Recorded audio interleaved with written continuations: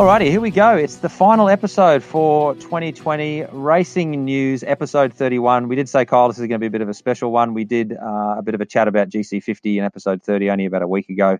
Since then, it's been Christmas and a bit of an informal event of ourselves. But, this one's going to be an overview of 2020. It's been an extraordinary year, not just in running circles, but in, I guess, all walks of life. I guess for me, Kyle, just off the top of my head, it's really brought into focus how important running is in my life this year. It really has been a constant.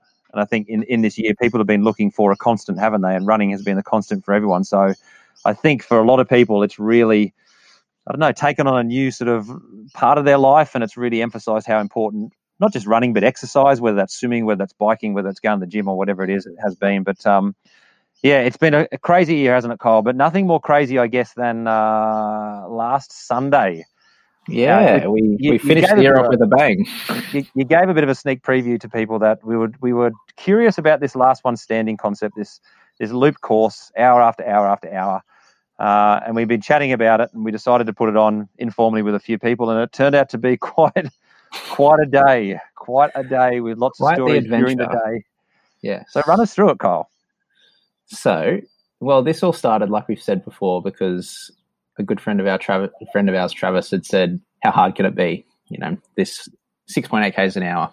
So we thought we'd put it on. We obviously picked one of the warmest days of the year to do this, which was perfect. But we all knew that going into it. But I think we all kind of stood there at the start and everyone was kind of on the same page of going, oh, this can't be too bad. 12 hours of jogging around. How hard can this be? No one really wanted to say it, but I think we were all somewhat thinking it. And it started off well. It was, again, we'd been talking about this for ages, what it was going to be like to actually do one of these events and see what it feels like. And the first few hours ticked along nicely, as I would expect. They didn't feel like they were too hard. It wasn't too hot. And again, because we knew we were only doing 12 hours, I was probably running them a bit quicker than I would if I was trying to go as long as I could. So the first few laps, we were together for the first few, we were probably coming through in mid to high 30-minute kind of range. I think we're about 5:15, 5:20 minutes per kilometre pace, which felt really comfortable at the start. And I'd said to you at the start, I think I'd prefer to run one of these races kind of running what pace feels comfortable to me versus trying to run really slow, which doesn't feel quite natural and it almost feels worse. So that was kind of how I decided I was going to run it. And then we all kind of got through the first few hours. Everyone was just enjoying it. And then it started to get quite warm around lunchtime. And then there was a few of us that kind of started to notice the heat a little bit more. And I'm sure you can talk more about how you went through the middle of the day. But yeah, that was when it started to, I was still feeling good at that point. And then it got to just after kind of lunch, and that's when it started to really warm up. But I suppose you can chat through that middle part of how you found that kind of first, 6-7 hours.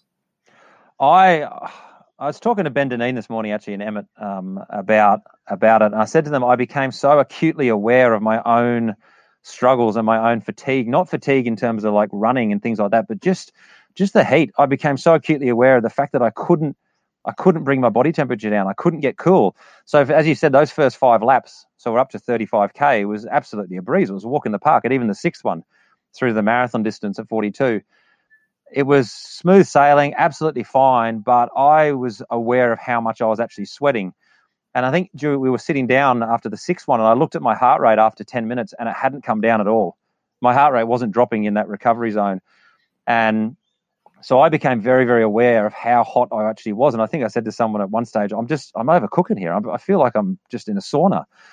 And I went out on the seventh one, and by that stage, I'd started to put a buff around my neck, and I'd wet it, and I put ice in there, and I put ice in my head.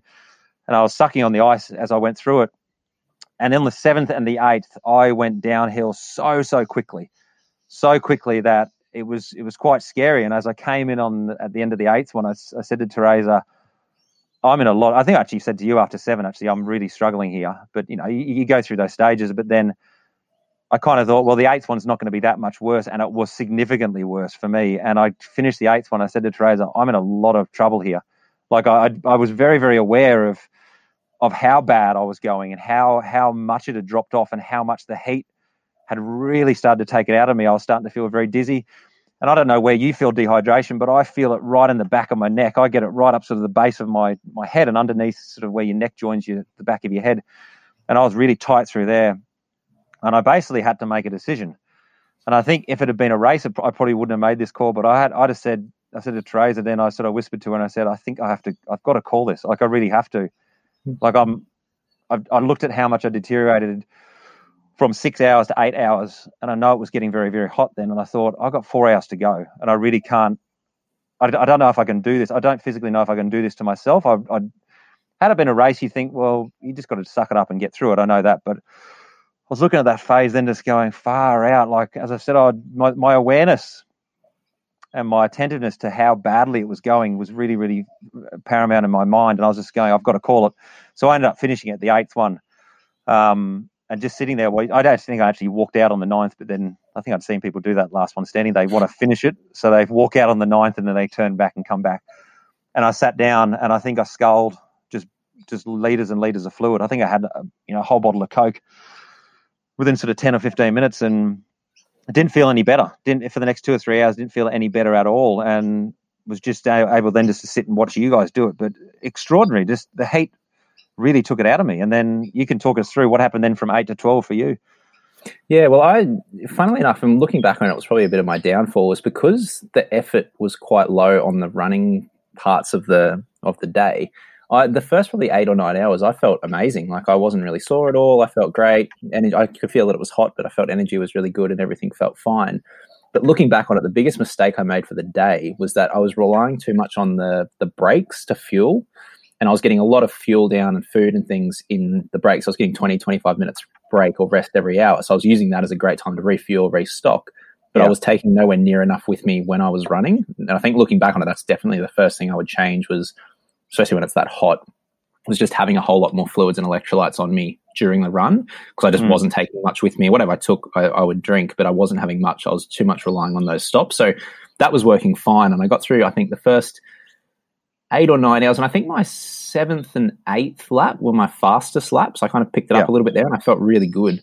9th lap was fine. And then I think the 9th lap was the first lap where I said I want to start trialing some run-walk strategies, because we'd always said this was a goal, just to see what this was like and to experiment a bit. And because I'd been running a bit harder, I didn't want to just kind of keep pushing, because I knew that's not really realistic for one of these events.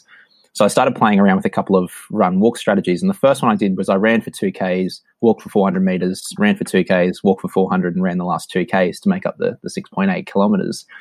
And as soon as I started doing that, the laps just felt a whole lot longer. I think I spoke to you about this morning, that I think breaking it up like that, like I was constantly just waiting for the splits to happen. So I'm, more concentrated on what distance I was at and what time I was at versus just switching off and running. And then I did even shorter run walk intervals in the next lap, and it felt even harder.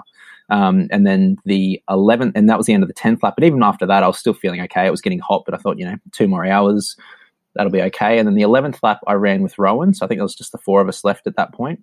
And I said to Rowan, I'll run this lap with you. And we jogged it much slower on that lap. And we just jogged the whole lap. We didn't walk at all. And it was only a minute slower than my previous lap, but I felt so much better on that lap. So that was interesting to kind of go from running at my normal pace and finishing a bit earlier to doing the run walk intervals. And that didn't feel that great. And then actually running a bit slower, and that actually felt better at that point. So that was interesting. Probably not what I would have expected.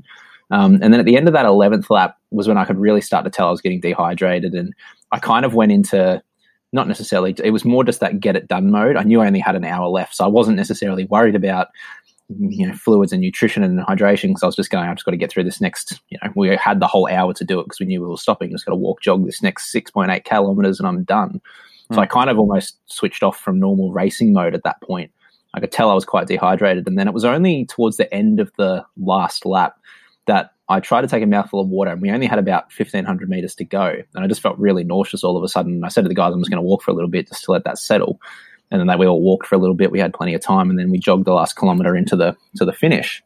And then as soon as I laid down, I just started to feel quite nauseous and sick, and I could tell I was really dehydrated and just felt a bit out of it. And I felt like that after, long runs before, but normally, 10, 15 minutes, I sit down, have a drink, have something to eat, and I feel good. And then it just kind of kept getting worse and worse. And then it got to the point where we were driving home. I was sick on the way home. Basically, I was feeling absolutely horrible. I could tell my blood pressure had dropped. And then I kind of came good after that, got home, and just kept having these little episodes of basically nauseous, vomiting, feeling terrible, and then I'd feel okay. But it all kind of felt like it was typical, like I was just dehydrated, heat exhaustion type stuff. And then I got to the point would have been a couple of hours after we finished when we got home, where I tried to have something to eat and then went from kind of feeling okay to feeling absolutely terrible within about 10 seconds, to the point that I'd basically passed out and lost consciousness for a period of time at home, which gave Caitlin a bit of a fright. And by the time I came to, she was on the phone calling an ambulance because I hadn't responded for a little while. So that was a bit of excitement for our night. So I ended up at the hospital on Sunday night after that for a couple of hours and ran through all the tests and everything was okay. I just basically heat exhaustion, didn't get enough fluids down. So it got a couple of litres of fluid into me on Sunday night, which made things feel a lot better. And then got to come home Sunday night. But it wasn't the way I was expecting to end Sunday night. Was a trip to the hospital. But, yeah, it obviously got to the point where I just, I did weigh myself actually when I got home, and I compared to where I was probably a few days before, I was about 4 kilos lighter. So I'd lost a lot of fluid in that day. But it was interesting that I didn't, looking back on it, of course, I wasn't getting enough fluids in, but it felt really good. I felt fine. And it was only the last couple of hours where I just wasn't getting enough in, and that just all caught up with me at one point, and body did what it did. So, and I think for me, like we chatted about, this was a very kind of informal event, and I definitely didn't prepare for it like I would a normal race. And I said to Caitlin in the car on the way there, I feel like I'm just going for a run with the guys. We're about to just go for a jog. I hadn't even really comprehended that we were going to be out there for 12 hours in the middle of summer running for, over 80 kilometers. So it was probably that lack of preparation leading into it that probably was a bit of my downfall. But, lesson learnt. I think I took a lot out of that. You still, even though it's not necessarily a big race that you've been training or targeting for, you still got to respect that you're out there for 12 hours running a lot of kilometers in the heat. So lesson learnt there. Fluid and hydration is very important, but yeah, very interesting end to the day. And that's what we said this morning, wasn't it? We're doing this Wednesday morning, so we've just been for Wednesday walkers, and we talked about it, didn't we? That it was informal, and you would imagine people who do the last one standing, they would do preparation like this. They might even just do 3 hours or 4 hours, and then they might build to 6 hours, and they might do an 8 hours or a 10 hours. And they would go, I would be very, very interested to know the people who listen to the podcast who've done a last one standing. Do you do this kind of thing? Do you practice, over 6 or 7 hours? Is that something which you guys do? Is it, because as we've said, or you just said then, it is a learning curve, and that's the whole reason we went into it, wasn't it? As purely curiosity.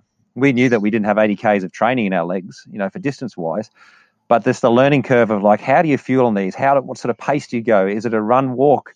Is it better to change your speed up? Is it better to go, as you said, to jog a little bit slower, but just make sure that you keep jogging? So I'd be fascinated to know from people who've done Clint Eastwood or Dead Cow or any of those ones, is this something which is part and parcel to the training of last one standing to practice this? Do you do a 12-hour through the night? Do you do a 6 hours of this through the night? Because, fascinating event. I'm delighted we did it. I said to the people afterwards, I'd love to do this regularly once a year, maybe not in December, because I think that was a bit of a stupid idea. We knew that going in, but to do this once a year, to do it 12 hours would be great. I don't know. I don't know if I'm fascinated by the actual event itself and whether I'd sign up for a proper one. But certainly as an informal thing, it's a different type of running and a different scenario altogether, isn't it? It is. Well, I'd be interested to hear from you. What would you change? Even though we only did 12 hours on, was there anything you would do differently? Because I know for me, there's definitely a few things I would change, but was there anything that you'd, thinking back now, that you would do differently? I think I would go in with a definite plan in terms of pacing. I don't think we ran too fast at the start. I really don't. I think maybe and we've spoken a bit about this in the days afterwards, I've seen people in the videos, you don't often see a lot what happens during the race or during the loop, but you see that they start walking at the beginning and they finish walking at the end. And I think that may be the way that I would do it. Maybe walk the first kilometre, walk the last kilometre to make sure you get that fluid in, because there's an extra 15 or 20 minutes, isn't there, where you can really get some fluid and some nutrition in. And then maybe run the middle 5. Maybe that's the way I'd do it. And that gets you home within plenty of time, but you're only running then for 25 to 30 minutes, and you've then got 30 minutes of either walking or sitting to get the hydration in. Like you said, hydrate on the loop, which I wasn't doing. I wasn't doing at all. Yeah, I think, like I said, that was the big one. Big one for me was focusing more on what I could take on during the loop and not just thinking about, okay, get the run done and go sit down and do it. But I think for me, pacing-wise, looking at it, I reckon I probably didn't give myself enough credit that I could actually run slower comfortably. For me, generally when I run a bit slower, like I said, I feel a bit off and I just don't feel natural, and it actually feels harder. But I've done enough ultras to kind of know that I've got that shuffling pace in me that I can do for quite a while.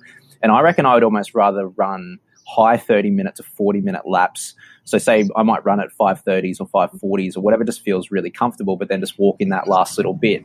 If I did that, I felt like the difference between running 35 and 38, 39 actually felt quite significant on the loop as far as the pace that you're running. But to have an extra 2 minutes rest over 20, 25 minutes probably didn't make that much a difference at the stage we were at anyway. I'm sure later on you'd prefer a few extra minutes. But I think pacing-wise, I'd probably just go that little bit easier. And it was probably as well for me, again, one, we only knew we were doing 12 hours, so there wasn't that real risk of, if you went out too hard, you were always going to be able to kind of get it done.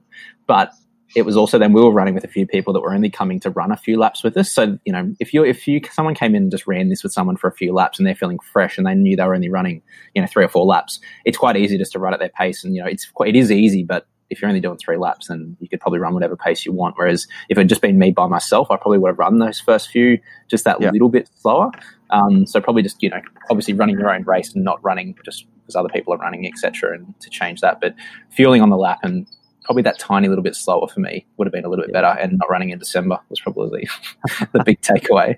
Oh, but it was a fabulous day, wasn't it? In terms of mateship and in terms of just doing something that's fun. It was an awesome day.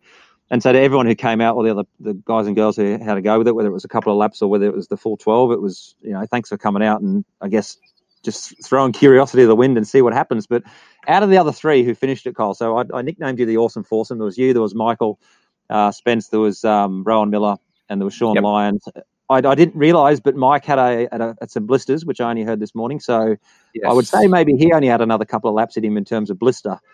But I mean, Sean, we know Sean's done milers. He's done 100 Ks this year, so he's very fit. Rowan's done over 5,000 Ks this year on Run Down Under, and he's just come off the back of GC50. But those boys just got stronger and stronger and stronger as the day went on, didn't it? So out of those 3, if it was to keep going, what would your prediction have been? Because 3 more laps to the 100, and then on from there, what do you think would have happened if you could make a hypothesis? I reckon we got to about 2 Ks to go on the last lap. Yep. And Rowan started talking like, maybe we should just do another 3 laps and get to 100. He was feeling great on those last couple of laps. He said he went through a little bit of a rough patch a bit before that, but he came good towards the end. So he was ready to keep running. He could have kept going for a while. And I think we spoke to Sean, and Sean said he was a little bit, dehydrated. You could tell he was a bit dehydrated and, whatnot afterwards. So he felt it a little bit that night. He reckons he could have only done a couple more, but I think those 2 could have kept going on for quite a while. And again, if we had to go out again, I don't know, I definitely couldn't have done another lap with where I was at the end of that 12th lap. That was pretty much me done for the day. But those boys could have, I definitely think they could have kept going for quite a while longer. But they've all said if we were running that for as long as we could, we probably all would have done things slightly differently. I think that was probably the big takeaway is, we always knew we only had 12 laps to do. So it was easy to mentally just be like, I'm just going to run, do the 12, 3 laps to go, 2 laps to go. Versus mentally, that made it a lot easier. If I didn't know when I was going to finish, that would have made all of those laps a whole lot tougher. So again, it was a nice little taster into it. But I can't say I'll be signing up for one anytime soon. No, I think I'm definitely the same. But yeah, as we've said earlier, haven't we, in the podcast episodes, that one of the beautiful things about running is that there are so many different events, there are so many different styles, and this, I guess, for you and I and for everyone there, just opened up another type of running. It's so different from doing a 5K park run. It's so different from a marathon. And that's why I said before, I'd be fascinated to know from people who've done this, like, what has your training been? Like, how have you trained it? I know we've got a few people on Strava who we've watched. We've watched Ryan Crawford do his 42 or 43K a day, at 1 a.m. in the morning, and he does that, day in, day out when he was training for it. But what's the tactic? Have people tried? Have they practiced over 6 or 7 hours? Because I know for me, that's something I would definitely want to do if I was to sign up for one, would be to practice this over and over and over and over again, just to make sure that you're absolutely 100% clear of when to fuel and how to fuel and how much rest that you need and all those types of things like that. But I must say, one of the most impressive things of the day, Kyle, was your chair. That was exceptional. Tell everyone about your chair. It was just one of those lovely normal cam chairs, but it reclined back to pretty much flat. So I could lay in it and just have a lay down every hour. So I was making the most of that. I think there was a few jealous people that I could lie down every lap. So I got that part of the day right anyway. So I got a few things right, but definitely some other things to work on. That was a tick for the day. But of course, on a negative, the only negative to come out of it is that it's left me a couple of 20-odd Ks short of getting to Perth and Run Down Under. But more importantly, the recovery required by you has also put you out of Monday, Tuesday this week, hasn't it? which means you're short. The plan was to take. I'm going to be taking it very easy after that. Everything's feeling okay and I'm okay, but it's just respecting what I put my body through on the weekend and taking some recovery time. So no, I will not be finishing Run Down Under by. We're recording this on the 30th, so I won't be finishing it by tomorrow, but potentially in the next few days to next week, I'll probably get that done. I think I've got just over 40 kilometres left. So whenever that happens, that will happen. It's all there. Alrighty, so as we said, Kyle, so this episode 31, is a review or a bit of a recap of 2020. It's been an incredible year, a very up and down year, as everyone has known. But I've got some podcast stats here for you, Kyle. I'm ready. We have done to hear this. Just from the Racing News podcast this year, we've done 26 episodes, which was kind of our aim at the start of the year, wasn't it, to try and do a few more. Yep. We were doing once a month last year, and we talked about maybe doing once a fortnight, so that's pretty much bang on. 26 episodes. That's totaled just over 24 hours of podcasting. So there'll be some people out there who've listened to you and I just rabbit on. I know. Unbelievable. Well done about everything for that long. For over a day. Some people have listened to a day of content this year. Out of their 366 days they've been given in this year, they've listened to you and I rabbit on for over an hour, over a day. Just about running stuff. There's been about just over 5,700 downloads or listens across the year from different people, which has been incredible. Here we go. What do you think was the most popular? Which episode do you think was the most popular? And I'll give you a clue. It was June the 8th. It'd have to be the episode we did about the secrets of the goat loop, or that one we did running around the goat loop. I feel like that was quite popular, or it'll be... That's number 2. Goat Mania. That was number 2. That's number 2. June. What else happened during? It'd have to be one of the goat loop series. I don't know which one. One of those, the secrets of the goat loop or whatever. Secrets of the goat loop was number 2. We did that a few weeks earlier. This was a 100K goat loop interview with Justin Kenwright and Ben Deneen. Of course. So June the 8th. That was the most popular episode of the year so far. June the 8th, 100K with Justin and Ben Deneen. And while we talk about the goat loop, I had a really good chat this morning with Benny and Emmett. And Emmett told me this bit of a story this morning about how Goat Loop 2.0 came about and how it came about through him being in a bad mood and how him being angry and a bit frustrated one day. And I said to them, Kyle and I have mentioned doing a little bit of a video, a little bit of a documentary about the Goat Loop and its inception, and going back and interviewing people like Ben Malby and people like Emmett and Brad Glover and those and yourself and Benny and those people who really were instrumental in starting the Goat Loop. And that sparked my interest again. So I can't promise it's going to happen anytime soon, but it's on the radar because, we talked so much about the Goat Loop in the middle of the year, and there's a huge amount of stories that people don't know, and how the name changed and all the different people that are involved in it. So, the history of the Goat Loop, it could come back in 2021 at some stage in a video format, which would be quite good to look forward to. But here we go, Kyle. Let's go through. We've got a couple of categories here. We've got about 8 or 9 categories we're going to talk through. But to begin with, let's go through what we've ummed and ahed about this one. Top 3 male and female with performances or moments of the year. Now, it's a little bit different, individual performance versus individual moment. But go through your females for me. Out of everything that's happened this year, what's your 3, 2, 1 in terms of female moments or female performances of the year? So I'm going to do my performances for female and male, and I've got a couple other moments, but my 3 for the females was Hayley Teal's win at the Brisbane Trail Ultra 110K when she got 4th overall. I thought that was a pretty incredible run and time on that course, and to nearly go, podium overall. And I know obviously she podiumed overall and won Scenic Rim Ultra as well, but I think she ran really well that day on that course on the Brisbane Trail Ultra. So she was my 3rd one, and I feel like we're probably going to have some similar answers for these 3. Do you want me to go through my other ones, or you go 3, 2, 1, and then I'll do my 3. So my 2 was the top 3 females at the GC50, and I didn't really separate these out because I thought all 3 runs were very impressive, and it was more the performance of those 3 collectively to run that race like they did and have that battle that they had across all 50Ks and never to be more than a minute or 2 apart the whole time. I thought that was just incredible performance, and that was pretty hard to top because that was quite an impressive performance by all 3 of those ladies. But I had number 1 for this year for the ladies, Risha Lewis being the overall winner at the Guzzler 50K. So beating every single person that lined up on that race. I think it's always exciting when the girls beat the guys in these races. So to see Risha go out and to dominate everyone in a trail 50K, and it was a competitive one too. It's not like it was just a little low-key one that she ran. It's one of the bigger 50Ks in southeast Queensland. So for her to go out and take the overall win, that takes my top spot for the year. Yep. Kyle, I'm identical. I'm absolutely the same, but I'll give you some reasons behind it. I had Hayley Teal. Her fourth overall at BTU was extraordinary. I mean, you'd called it a couple of weeks earlier in our podcast that she was a chance for a podium. And I remember watching it that day because the track was really good. You could kind of see where they were. And at one stage, Hayley was closing in on third place overall, but just didn't quite get there. So that was a wonderful performance from her.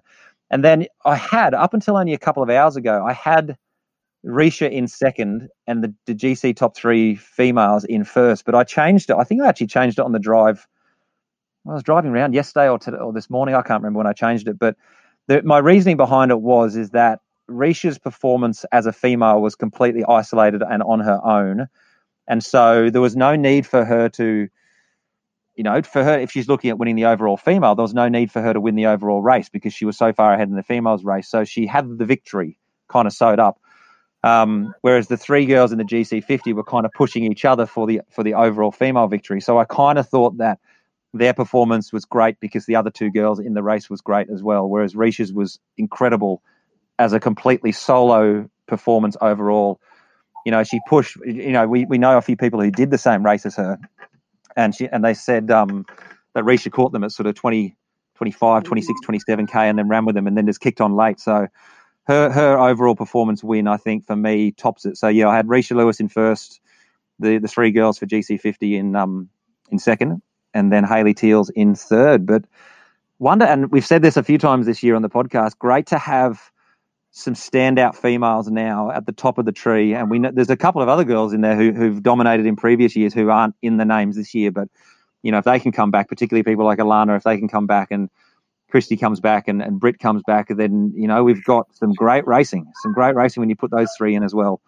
So hopefully there'll be more in for 2021. But what about your males? Run me through that. So my top three males. Now, again, I've gone off performances for this one, and then I'll chat about some moments afterwards. But I've got my third place. I've got Jamie Lacey's course record, 3 hours, 2 minutes at the GC50. Incredible performance to run that time in those conditions, in a pretty good field. He ran phenomenally well. So, and I think I always like those performances where people just get absolutely every ounce out of themselves on race day. And for anyone that, from what I've heard, everyone that saw him run that last couple of Ks and across the finish line, he gave absolutely everything. So to run 3:02 on that course was incredible. So he took out my third place. My second for the performances of the year, I've actually got Tom Brimlow's marathon time trial in at number 2. Now, we all got, everyone obviously knows Tom. We talk about him all the time on the podcast with what he does. But the thing that impressed me most about that performance was the run itself was incredible. We kind of hoped he would run a time like that. But his training block in the lead up to that through the COVID period. Now, this was through the period where everything was shut down. All the races got cancelled. His training block was absolutely incredible. I don't think he missed a single run or a single session.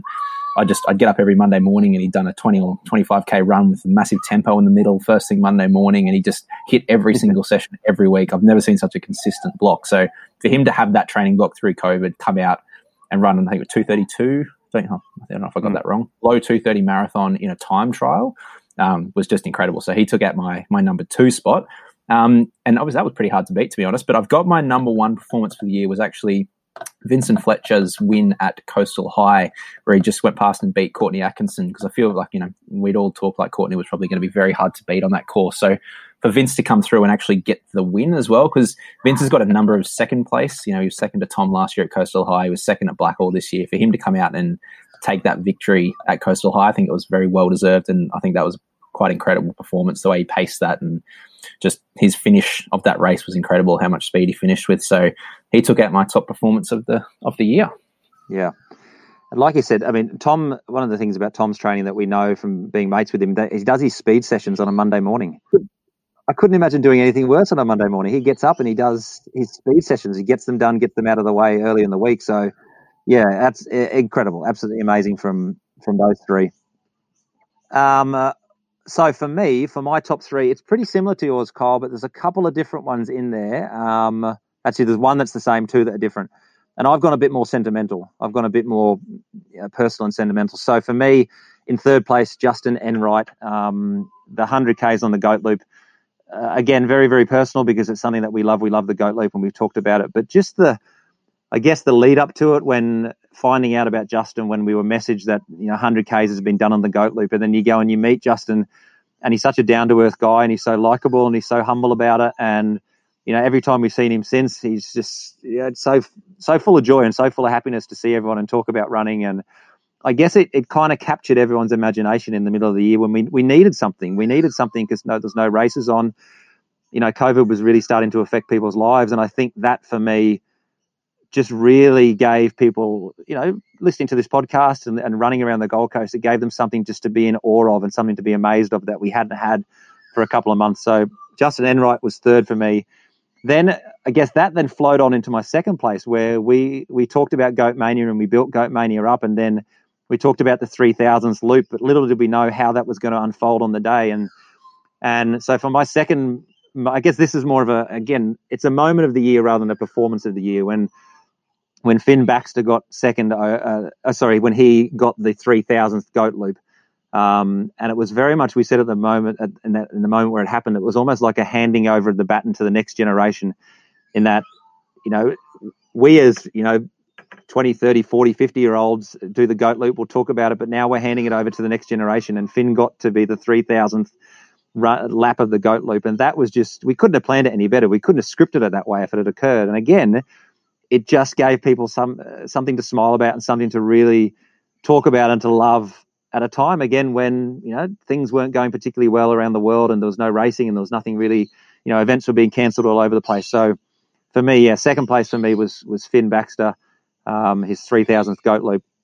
And then first, identical to yours, the Vincent versus Courtney show. And I guess I got to see it firsthand. And again, it stood out. This one is probably more of a performance, but it's more of a battle.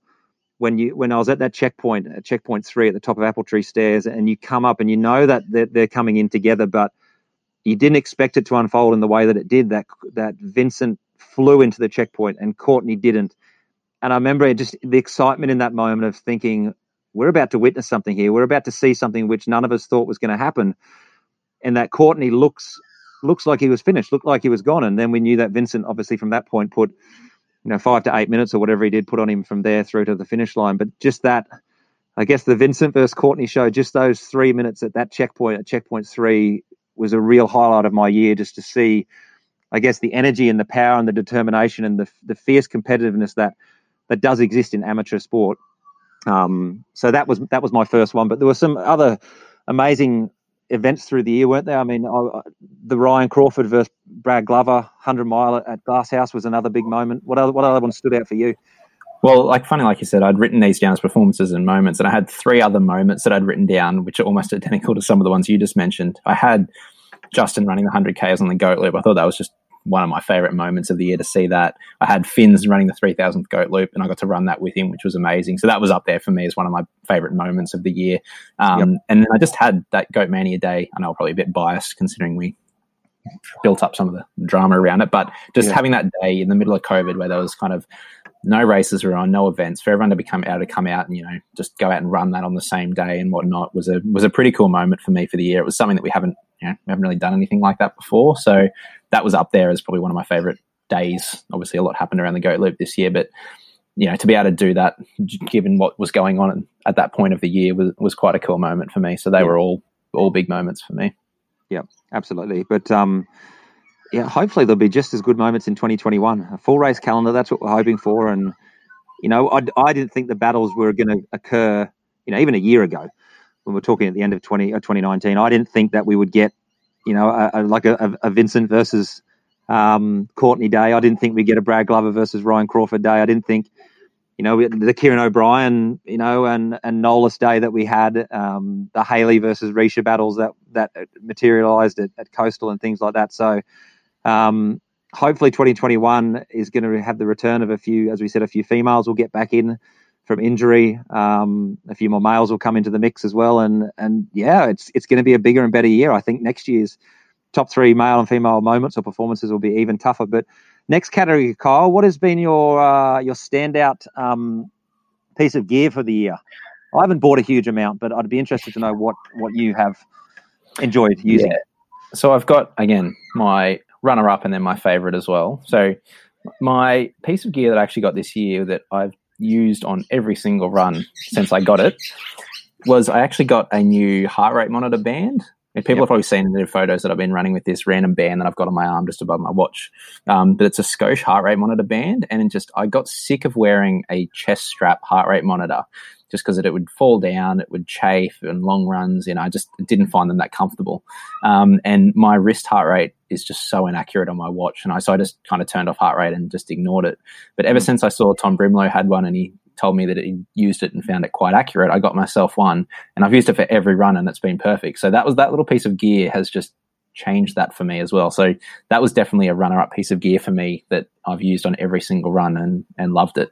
And my favorite piece of gear for the year, now I was a bit late to the party with these, but back in the middle of this year, I finally got myself a pair of the Vaporfly Next Percent, which have just changed everything for me. Like that pair of shoes, I'll never forget the first run I ever did in those shoes. I finished the run and I didn't even want to upload it to Strava because I felt like I'd cheated. That's how good they felt. Yeah. And that just kind of changed things for me a little bit this year. Finally I'm a couple of years late on those super shoes on the road, but absolutely incredible. So that was definitely my favorite piece of gear. It's still the piece of gear that if I put those out and I know I'm running in them the next morning, no matter what I'm doing, I get excited to get up and run in them. So that was my gear for the year. But what about you? Well, we all know that obviously for the Vaporflies and for Alpha Flies and anything like that, you've got to be quick when they release them before they sell out at all the usual places. But where did you get your heart rate monitor from and what was the cost of it, just so people have a bit of an idea? So I got it online on the Scosche brand. So I think it's Schoche. I think that's how you pronounce it, how you spell it. Got it lying over there. But I just got it off their website. And I think they had I remember Tom telling me that they seem to have a sale. I can't remember if it's the first Monday of every month or there was some certain day or a week of each month where they seem to put everything on sale. So I think it came down to around $75 or $80 for the band, which is around that mark, which I think is fair. Like most heart rate monitor chest straps are a little bit more. So it's your standard price you'd pay for a normal heart rate monitor. But I just find it so much easier to wear. You can wear it on your forearm or your biceps. And it does the same way that a wrist heart rate monitor does, but it just seems to be so much more accurate for me. And just, it's a USB charge and I just find it so much easier to use. Yep. So for me, I mean, I've only got one here. It's something which is more of a dietary thing than anything. I found that last year I was running with a lot of the usual gel brands, and I find them quite synthetic and really not very nice at all. And I was getting a lot of stomach upsets and a lot of sort of stomach cramping. And really just if I went for a 3 or 4 or 5 hour trail run, I'd find that, if I take multiples of these gels, I just really wasn't feeling great at all. And so then I moved over to the Spring Energy gels, which have pretty much changed in terms of my long distance. I tried it last year at the GC50 in 2019, and I found that over a faster race when I'm going quick, it wasn't particularly great. But for the long sort of hikes or the long trail runs that I was doing in Nerang, 3-4 hours, particularly when I started training for UTA this year in sort of January, February, March, I was able to go on these Spring gels, and they were amazing. I had no stomach upsets. My energy levels were high. One of them has 250 or 270 calories, which is pretty much perfect for an hour. So instead of taking one gel every half an hour, I was able to now just take one gel an hour. And I found them absolutely amazing. They're made from Whole Foods. And so for me, I really take an interest into what I kind of eat and what I put into my body and things like that. And so, as I said, I was just feeling really uncomfortable with the standard gels or the standard brands that I'd used in the past. So for me, that's been a big win. And I haven't used them too much in the back end of the year because I haven't been doing the longer trail runs. But now, when training for UTA kicks off again, I'll order those online again. But yeah, the Spring gels for me, I think Speed Nut is the one that I use. That's the one that's got, and they're vegan as well, which is great for those who are plant-based. But yeah, I just found for the longer distances, they were great. They were really good. So that's been my win of the year, the Spring Energy gels. Yeah, nice. Good one. What about, so let's go through the next couple of categories. We've got best national moment. So this is Australian moment and best international moment. Give us your two, Kyle. So I've got, again, for both of these, I've got two. You're going to get 4 answers here. Yep. My Australian kind of moments performances, I had one from the male, one from the female. I had when Jessica Hull broke the Australian 5K record this year over in Europe, broke Benita Willis's Australian record. She ran 14:43. I remember getting up and watching that and I was quite excited for that moment. So I put that up there as well because obviously, as people would have heard on this, we've had a lot of Australian records broken this year. Most of the middle distance ones have kind of gone on the female and the male side as well. So The other one that I put as well was Brett Robinson becoming the first Australian to break the hour mark for the half marathon. As far as Australian moment, I think that's a big marker. Most countries that are, have a history in running all have runners that have broken an hour before, and we still hadn't had a runner that's broken an hour. So to finally see an Australian run under 60 minutes for a half marathon was quite exciting. So that was back in February. So that seems like an eternity ago that he did that over in Japan. But to see him run sub 60 was definitely up there as far as Australian performances for the year. Obviously, Stewie broke a bunch of Australian records as well. They'd be up there, but that was something that definitely caught my attention and got me quite excited. So what was your Australian moment of the year? Well, before we go into do your international, and I'll do my two. So do your international one next. So, again, I've got one road-based one and one that was kind of a more ultra-trail one. I had Joshua Cheptegei breaking Bekele's 5K world record. I thought that was, again, he did the 10K afterwards as well, but that was after the 5, so you kind of expected it after he did that. But that world record had stood for a long time. So to see him run 12:35 for 5K was just absolutely incredible. And then the other one I had was following along the Backyard Ultra World Champs for those few days that was on. I thought that was just incredible. Watching that, especially after the weekend, getting to follow that along in the live coverage, and I kept track of it through those 3 days that it went for. I loved that as far as a international moment. That was definitely a highlight for me for the year. Yeah, they're great ones. They're awesome ones. I've gone on a slightly different tact. I've chosen a national moment which hasn't occurred yet, but it's going to, I think, have a massive impact on our country. The rescheduling, this is my national moment, this is a strange one, but the rescheduling of the World Cross Country Championships into 2022. So I'm not sure if everyone knows, but we were supposed to have them at Bathurst next year in 2021 in March. And of course that got cancelled. And so I was looking at this, for a number of months thinking, it's unfortunate that Australia has had the world titles for cross country. They were going to make a massive event of it, weren't they? 4 or 5 days. They were going to have a kids race. They were going to have the golden ticket event. They were going to have an ultra. They were going to have an open one, masters, everything. We talked about doing a recce down there and going down there and being down there for a couple of days while it was on. And then they cancelled it, obviously, with everything that's happened around the world. And I thought, wow, that's just so unfortunate for the country because this could have been a great moment. And then I thought nothing else of it. And then you guys told me a couple of weeks ago, no, it's been rescheduled for 2022. Australia's still got it. The World Athletics have just rescheduled it. And that's now just captured me again. That moment that they haven't just canned it and thought, let's cancel 2021 and roll it over for 2023. Let's actually put it in 2022 and give it to Australia again, I think is a great moment. And we have to be appreciative to World Athletics that they've actually done that for us, because I think that is going to have it's going to show Australia on the world scene. It's going to be a big moment, I think, like the Sydney Olympics was for all kinds of events, like the Commonwealth Games has been for the Queensland. And I think for cross country and for grassroots running and for kids running and for youth running and masters running, it's going to be wonderful for everyone to be able to go down there and compete in whatever event that is. And I think it's exciting. I mean, I'm a cross country runner from 20 odd years ago, so I love it. But that's for me. I know it's a weird one, but that's my moment because I think what it could do for the country.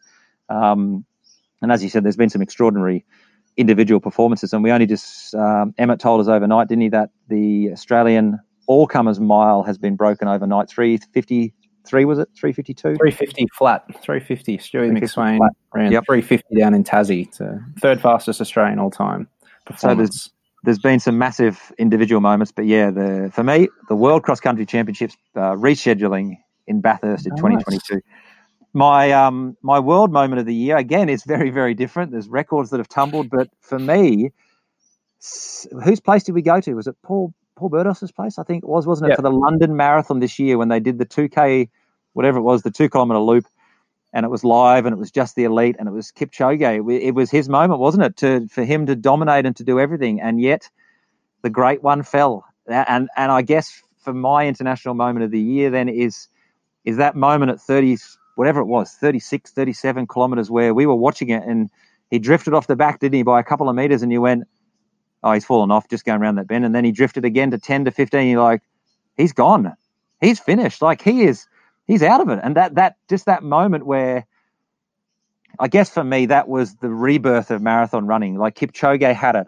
And it almost, he'd become so good and so dominant that he was almost killing it in terms of it being a race, a marathon being a race. Everyone was just looking at times, and we know that times are important, but I think most people would prefer to see a great race than a great time. I think for most of us, we have no idea what those times really mean. Yeah, we know breaking 2 hours is great. We know a 2:01, 2:02 marathon is amazing, and those sort of times. But at the end of the day, we don't really know what that feels like or what it is. But we know what a great race feels like. We've all been there. We've charged. We've raced our mates at the end of parkrun. We've raced our mates at the middle of the pack. We've strived to get under 40 minutes or whatever it is for 10K. So we know what that feels like. And so to see Kipchoge on the back of that pack and then drift away, and I guess I'm fascinated to know what the other runners would have thought as well. Well, they thought, holy, he's gone, he's finished.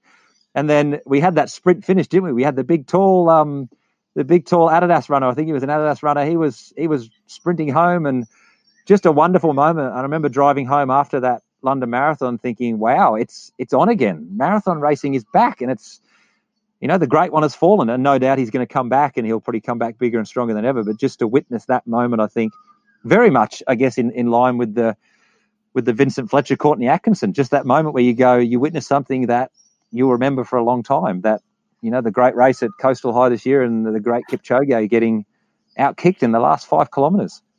No, I do remember that. That was definitely a big event for the year. So no, I can't argue with either of those. No, good choices. What about personal moment? Let's do the next category. Your personal moment of the year. I'm going to take myself back to the start of the year, where I definitely think probably the highlight of running for me this year was when I finally broke 10 hours at Tarawera. That seems like an absolute eternity ago. That was when races were still happening. I was overseas.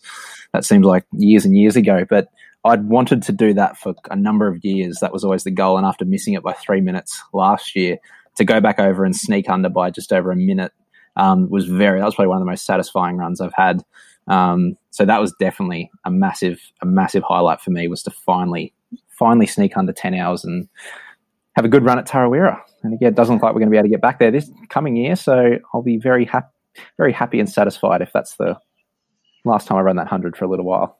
Well, and I remember the day quite clearly, because I was sitting on the couch inside my house here, and I can't remember who was at the finish line. Was it someone? Ando was at the finish line. Here it is. Was it Ando? I think we were talking to Ando about his race, and then we were kind of watching in the background, and we knew that you'd be coming over the line soon. I think he just held I think we were doing Facebook Live, and there was a few of us on there, and he basically held his phone up, and so we could see from his perspective you coming across the line, and we knew it was going to be close. And again, there was really good tracking that day, so we knew, at some stage it looked like you were dropping back to 10:02 or 10:01, and then he's under again, and then you're back over. So it was really yo-yoing through that last couple of hours, and then. Yeah, what was it? 9:57 was it?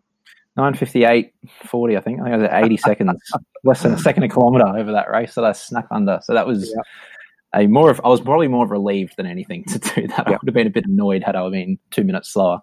So no, that was good. Definitely a highlight. What about you? What was your moment of the year? So for me, I guess again, a moment which I don't get to experience very often in racing was to be in a lead pack. So Glasshouse 50 this year, there was 5 of us, and for the first 25K, we all ran together, and it was, we were fortunate that we had Jake Townsend in there, and he was training for Blackall, so he wasn't really racing as such. We had Jack Gill there, and he was coming into trail running, so he really didn't know his own potential. So I think we were fortunate. There was another guy there who was running his first trail race, and then there was Brad Ed and myself. So the 5 of us kind of ran together for the first 25 kilometres, and I don't know, it was just a moment where it was a really wonderful thing to be part of, that 5 of us were running together as a pack, and we all knew that none of us were going to take the lead and none of us wanted to push the pace. But for 25 to 27K, we were leading. We were the lead group in an ultra. And as I said, it's not something which I ever experienced, and it's not something I expect to experience again in the future. But, because often at my pace, you're mid-pack or you're further back quite early on, but no one wanted to take the lead, and so for the first couple of kilometres through the single trail, it was me in the front. I was the furthest guy.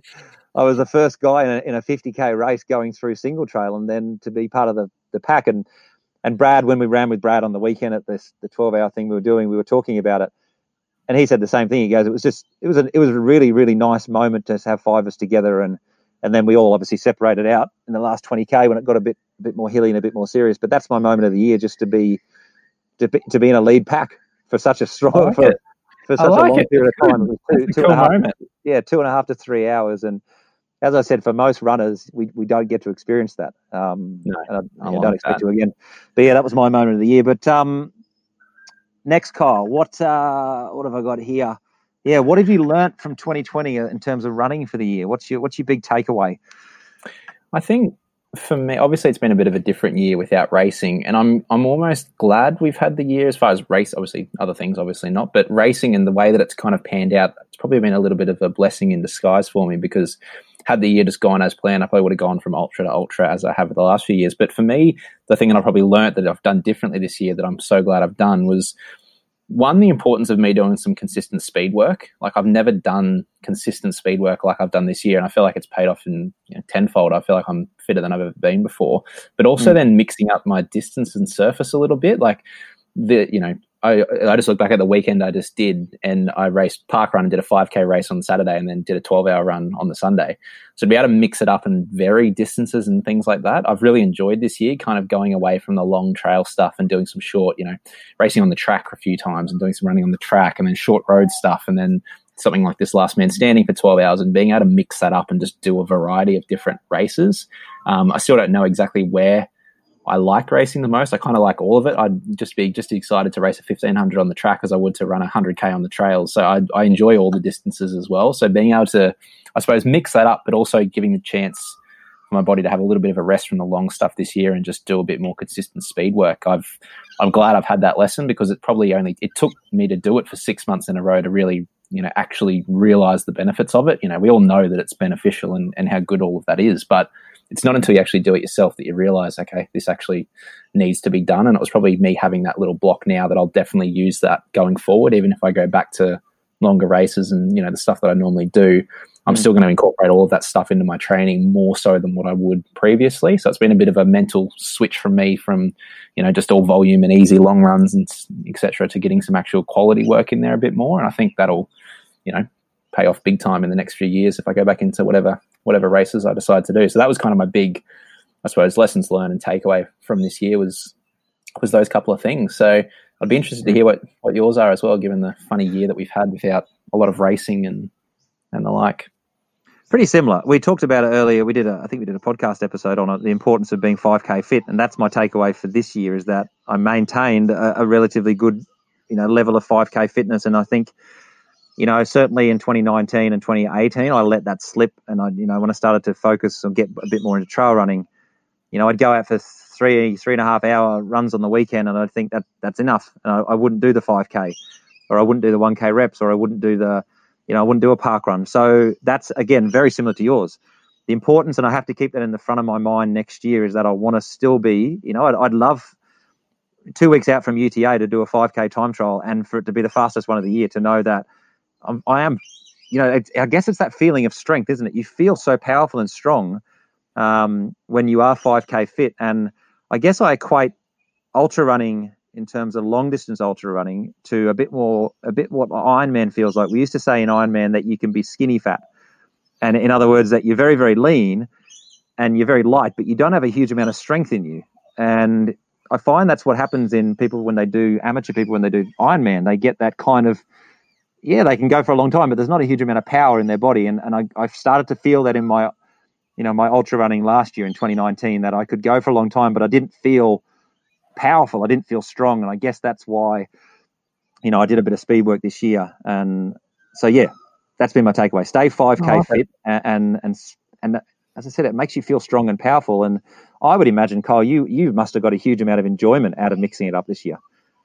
Oh, absolutely. Like I said, it was the excuse I needed. COVID was the excuse I needed to actually do this type of thing. I'd always said I wanted to do some shorter stuff and, work on my 5K time and these shorter things, but I'd always just gone from long race to long race, and everything was focused around the lead up to these big races, because it has to be, because they're such big, long events. So this has been the perfect excuse to mix it up. And now that I've had that experience, I'm definitely going to incorporate that into my years going forward. I think it's good to mix up not only the surface, but the distance, and and also then learning that, I don't necessarily need to be running big volume all year. I can have those down periods and still run well. So, I ran my 5K PB off 50 or 60 Ks a week in that 6 weeks leading up to it. I wasn't actually running that much then, but I was a lot fresher, hitting quality sessions and whatnot, and ran, faster than I'd ever run before. So I think valuable lessons were learnt this year, but definitely some good takeaways that I'll use into the future as well. Yeah, and I don't know whether.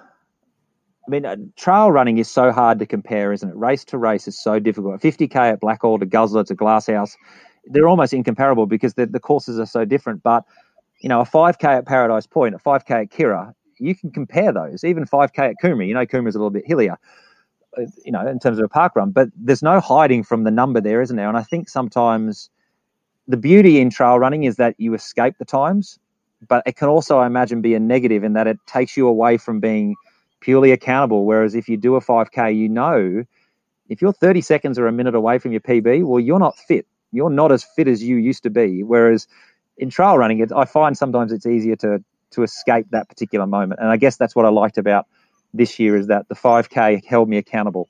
It made it very stark in my face and go, well, here's how fit you really are. This is a measure of how fit you are.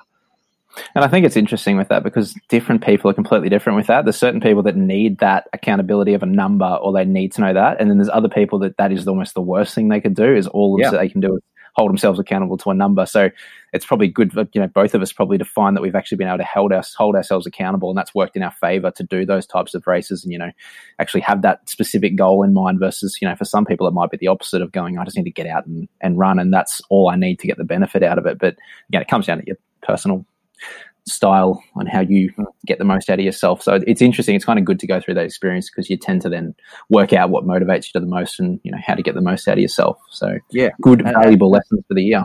Yeah. And like you said, there are moments in your running life where you need to drift away from a number, don't you? You just need to go, you know what?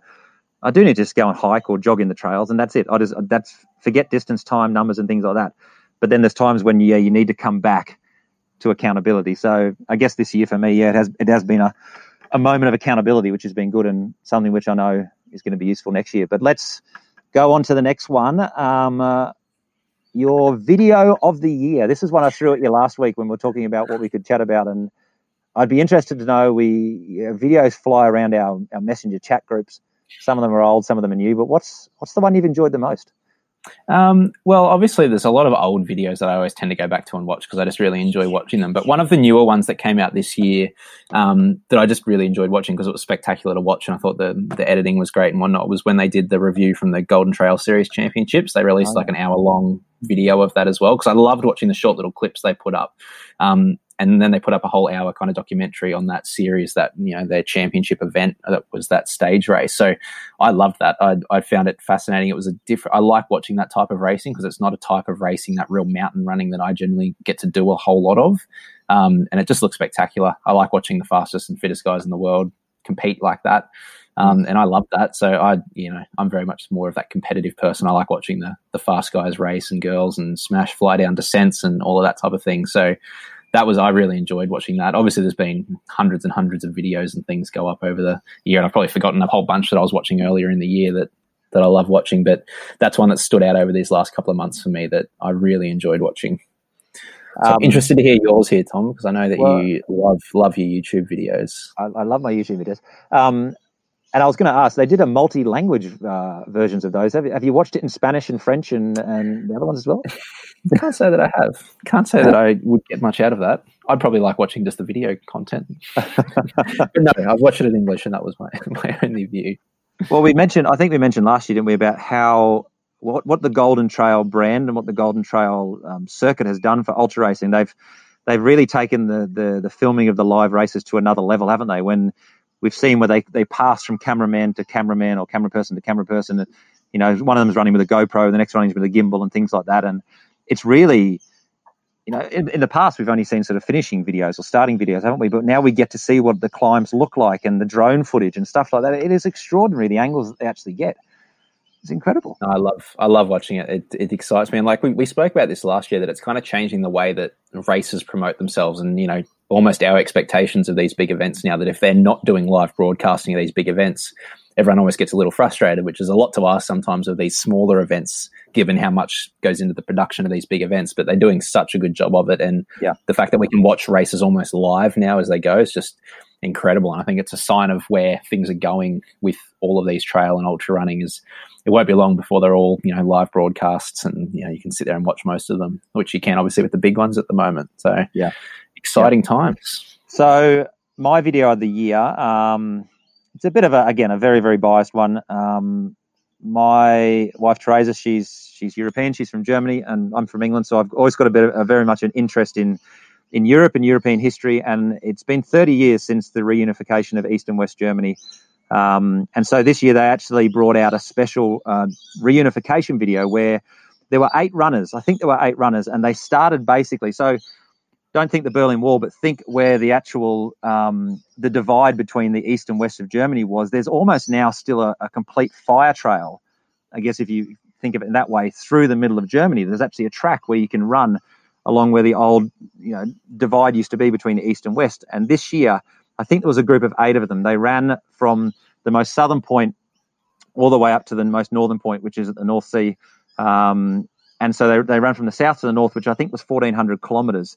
And so this, I think it's a Salomon video. They chart these 8 runners, and they run with a relay baton. And the relay baton, I guess it's about 30 centimetres tall, and it's the colours of the German flag. And they pass this relay baton on from person to person. I think the relay baton had a Garmin watch or a Suunto watch or some sort of watch around it. But as the documentary goes, they run through the night, obviously, and through the day. And I think they only give themselves a couple of weeks to get there. I think it's about 1,400 kilometres, about 1,400 kilometres for the 8 runners to make the distance. But they talk to people who were alive and who lived just either side of the borders, people who lived just east or lived just west, and they interview them about what it was like to live in the communist side of East Germany and what it was like to live in the democratic side of West Germany. And it's just a fascinating video. But like anything that Salomon does, the cinematography is just incredible, the drone footage and the different parts of the country that they run through. So, very, very biased one for me because I guess it's part of our family history, but just a fascinating one to see, again, a team event, a relay event, something which is historical, something which, Teresa and I have talked about now when we go back to visit her family. We're going to look at that, obviously not running the whole thing, but just to run 20 or 30 kilometre sections of it and just to see what it's like. So that was my video of the year. I think it's called The Wall. I think that's what it's called. But if you typed in, go into Salomon, it's only come out a couple of months ago. But there's been some great videos. There's been some amazing ones. I watched one the other day about Gary Robbins. Off the top of my head, I can't remember what it's called. But Gary Robbins is the guy who the Ginger Runner did the video called Where Dreams Go to Die a couple of years ago when he just missed finishing the Barkley Marathons. And he's just moved out from Vancouver. He's moved inland, Chilliwack, I think it's called. He's moved inland too. And so Gary basically charts his path across 4 mountains, which is 110 miles, I think. And I tell you what, it's only come out in the last couple of weeks or so, but watch that one as well, because you said you started watching it, Kyle, but I guarantee this is the greatest finish to an informal, do-it-yourself 100-mile race. It is extraordinary to see the emotion on this guy's face when he runs. And he runs through this park where the lake is, and there's people just having barbecues and picnics and things like that. And he's running at the end of, I can't remember how many hours it was 35 or 36 hours it takes him. It takes him a long time. And he's very emotional. His tears rolling down his face. And what he does at the end of this race is unbelievable. It's so good. So that's up there as well. So the Wall, but also Gary Robbins' one. The Big Chill is what it's called. The Big Chill. Yes, definitely give that a watch. Yeah, so that was mine. But some great videos, and as always, it's wonderful to watch these, and they're inspiring, aren't they? They're whenever you need a bit of motivation, a bit of a kick, you just got to jump onto any of these, whether it's a professional one by Salomon or North Face or anything like that, or whether it's amateur ones done by other people. There's some great ones out there. But let's talk 2021, Kyle. We're nearly there. We're a day and a half to go. Wednesday the 30th it is. But what have you got lined up? Well, before we do that, I want to hear, because the only other thing we haven't spoken about so far about 2020, which I want to hear from you, is our parkrun results for the year. Oh! But I didn't want to let you forget, because I knew that's your favourite part of the whole year. We can't let you forget that. As you've done last year, was top 10 female and top 10 male performances of 2020. So you did it last year, and I know last year we're obviously keeping track, but this year it's obviously been a lot more interrupted with parkrun being off from, I believe it was almost the end of March or so that parkrun stopped, and then we've just had parkrun opened back up in Queensland in the last, I think it's roughly 6 or 7 weeks. So there's been a pretty limited window for, all of the local Southeast Queensland runners to get out there and do parkrun. So there's been a few late entrants that we've tried to do. So a few of us have gone out lately to try and get our parkrun in. So I'm interested because there's a few people here. I know. I knew you'd. Bear with me for a sec because my phone's gone flat, so I'm actually going inside my house here to look this up on my computer. We can't forget this. I apologise if there's a bit more of an echo for the next minute, but I'm just going to. I couldn't let you forget. We had to get this in for the year because I'm sure this is the only reason everyone has listened for the whole year. I know why you want it. I know why you want this on for the year as well. So I apologise if there's a bit of an echo, but because I'm just sitting at my desktop here because my phone's gone flat. But yes, top 10. I tried to find. I didn't write them down from last year. I'll have to go back and listen to the one we did at the end of the year in terms of how these compare. But like you said, there's only been about 12 or 13 weeks out of the 52 that people have had a chance to do this. But let's go through them. Here we go. We'll do females first. And amazingly, the actual locations, remember last year it was all Kirra and Paradise Point, pretty much dominated. This year, no, not even close to domination. So in 10th for the good. Now, I've been through the ones around the Gold Coast here, so I'm pretty sure I've got them all. But if I've missed someone out, my apologies. I've tried to take in as many of them as I possibly could, and I went up as far as Coomera as kind of the top point and down to. I didn't take in Kingscliff, that's over the border, but I took in Kirra down there. So 10th place for the females, Georgia Grimsey, 1908. Just count this, 1, 2, 3, 4, 5, 6, 7, 8, 9. Yes, I do have 10.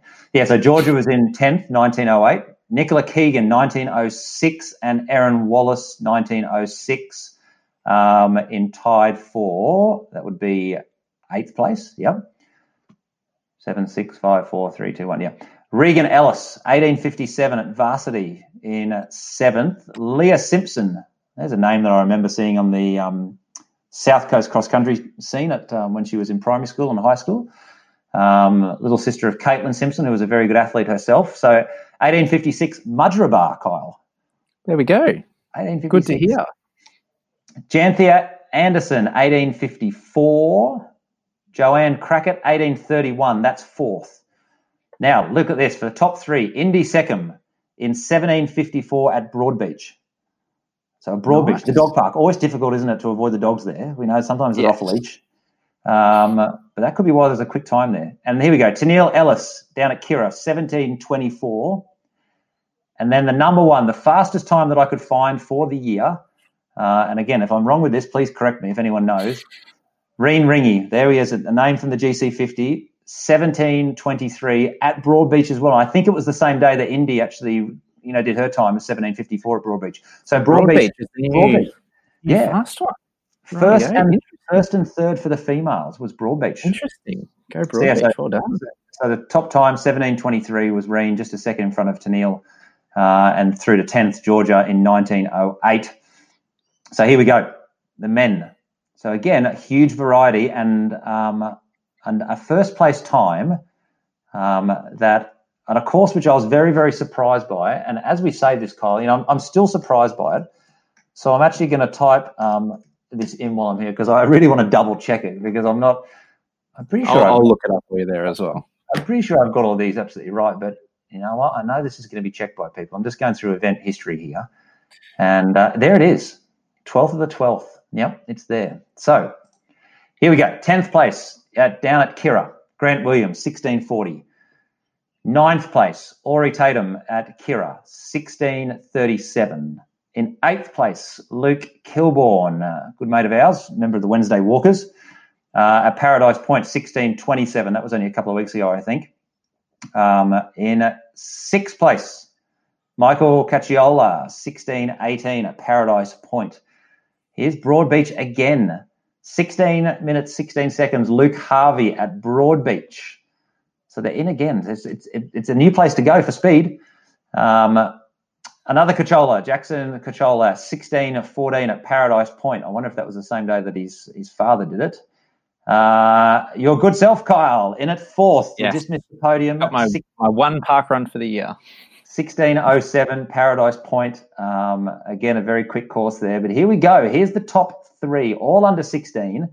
And I'm kind of glad that this, even though it's a COVID year, that has happened. To get for males, you've kind of got to get under that 16 in order to podium. And I remember it being very, very competitive last year. I wonder off the top of my head whether all 10 were under. I'm pretty sure they were, Yeah, it was up there. I'm pretty sure it was.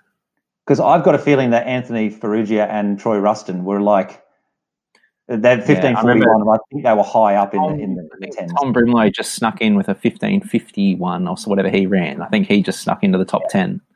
But here we go, top 3. So at Varsity, there it is again. It's on the chart at 15:45. Blade Rose. Also, here's a useless, interesting fact: Tambourine Park Run record holder Blade Rose is. So he's got 15:45 there at Varsity. Second place, second quicker, 15:44 is Michael Hall at Paradise Point. I remember Michael when he was a young 9-10-year-old at AB Patterson College, being part of the run club there every morning. So yeah, Michael's a very dedicated athlete. So Michael he's only a young fella now. He must only be in his late teenage years as well. But Paradise Point, and I thought that was the quickest one. And of course, that's only a couple of seconds slower than the record there, isn't it, from Troy and Anthony, which I think is 1 second. I think I had 15:41 in my head, but you might want to check that. Oh, maybe it is. Maybe it is 15:41. And here we go. I've checked it again, literally this morning. I don't know of the gentleman who's got this time, but it's an extraordinary time on a course where you wouldn't expect it. Varsity has the fastest male park run of the year, 15 minutes and 16 seconds at Varsity, which is incredible because anyone who's run Varsity, there's some turns there. There's some quite severe turns. Tim Fisk. There we go. Do you know him, Kyle? No, I don't. I don't know him. There we go. Great time, though. That's impressive. COVID year. Would have been hot too. Well, I'm just looking at the day. On that particular day, he ran 15:16. Kelvin Martin in second place, 18:59. So big win. He's won by a huge amount. That is a big win. He's won by a massive amount. So there we go, Kyle. You've managed to... Just double-checking as well. Paradise Point, 15:41. There's only been 4 people. Only 4 people have run sub-16 at Paradise Point. Is that right? Just letting you know. I would have thought there's more only than 4 people. No. Troy, Anthony, Michael, and then Nick Kirkup ran 15:50, and then it's Jordan McClellan. He's run 16:06, but he could obviously run faster, and then I've run 16:07. That's it. Wow. This goes run 2 seconds quicker. So congratulations to those who made the top 10 for Parkrun. It's a yearly event. I can't believe I nearly forgot it, Cole. It's what I've been talking about for the last week, and I nearly forgot it. I couldn't let you forget. So what was I going to say? So we'll do that every single year. As I said, I'm sure next year the times are going to be quicker, but it'll be interesting to see how they compare to last year. But this brings us in nicely, Kyle, to our very last topic. I know for you it's all about trying to cut seconds off. You said you needed to cut some seconds off your 50K. We needed to cut seconds off your 5K. And also now then, you've just almost given us a new category where Kyle has to cut time off. You need 7 or 8 seconds at Paradise Point to go under 16 and become the 5th person. What's the big aim for 2021? I've got so running specifically, if I go to UTA 50, I've got to run under 5 hours for UTA for the 50K.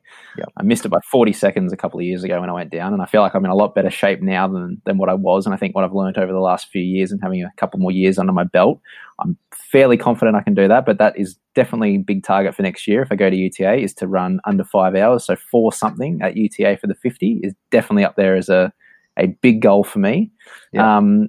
The other thing, I'd still like to run another 5K PB. I think I'm going to keep that in there as an ongoing goal. That kind of holds me accountable to try and keep that speed up. So that's definitely something I want to try and do, is run kind of more to that low mid-15s, which eventually my ultimate goal there is, I've always said it since I started running, lifelong goal, bucket list item. I want to break 15 minutes for 5K. So I don't know how long that's going to take me, but that's something that I've definitely got on the bucket list at some point, which will hold me accountable to that speed work now, is to eventually try and break 15. Whether that happens or not, I don't know. Yep. But definitely try and break a new 5K PB. And then the other one, which is a bit more of a potential for next year, is I still haven't raced a marathon yet. So it's definitely on the cards to race my first marathon. And I've spoken to a few people about this, and I find it funny because I've done 26 or 27 ultra marathons now, but I've never raced a marathon. And I almost respect that distance too much. And in my head, I'm going, oh, no, that's too hard to race a marathon. I'd much rather go run a long 50K or 100K. So potentially next year, racing my first marathon. So they're kind of my running specific actual performance goals for next year. So I've got a couple of other things which I'll chat about in a second, but they're my running specific goals. So do you have any specific running goals that you've got your eye on for next year? Again, so very similar to yours, the 5K time, bringing that down a little bit more, maybe knocking, 20, 25 seconds off would be really good. And I guess, for me, like I said this time last year, it's all UTA based, just trying to, but I guess also put as a bit of a goal not to get too focused on that as well. I want to do it, but I guess, as I said earlier, that's why keeping the 5K in there will kind of deflect a bit of attention away from just focusing on UTA. And yes, I mean, in Triathlon World, they talk about A race, B race, C race. And if I was to choose one from the year that I really want to succeed at, that would be the UTA 100. But yeah, that's it for me, really. To really just stay quick at the 5, have a really good day at UTA, and then see what happens for the rest of the year.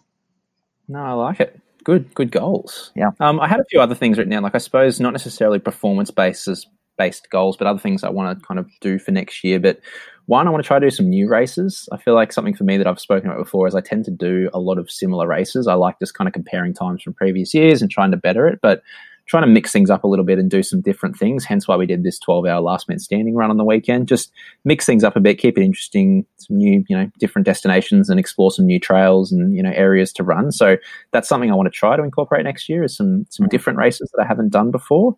Another little running-based goal, I want to try and finish Run New Zealand next year. Obviously, I'll be talking about Run Down Under this year, which I'm not going to quite do, but that's another goal that'll string on for next year.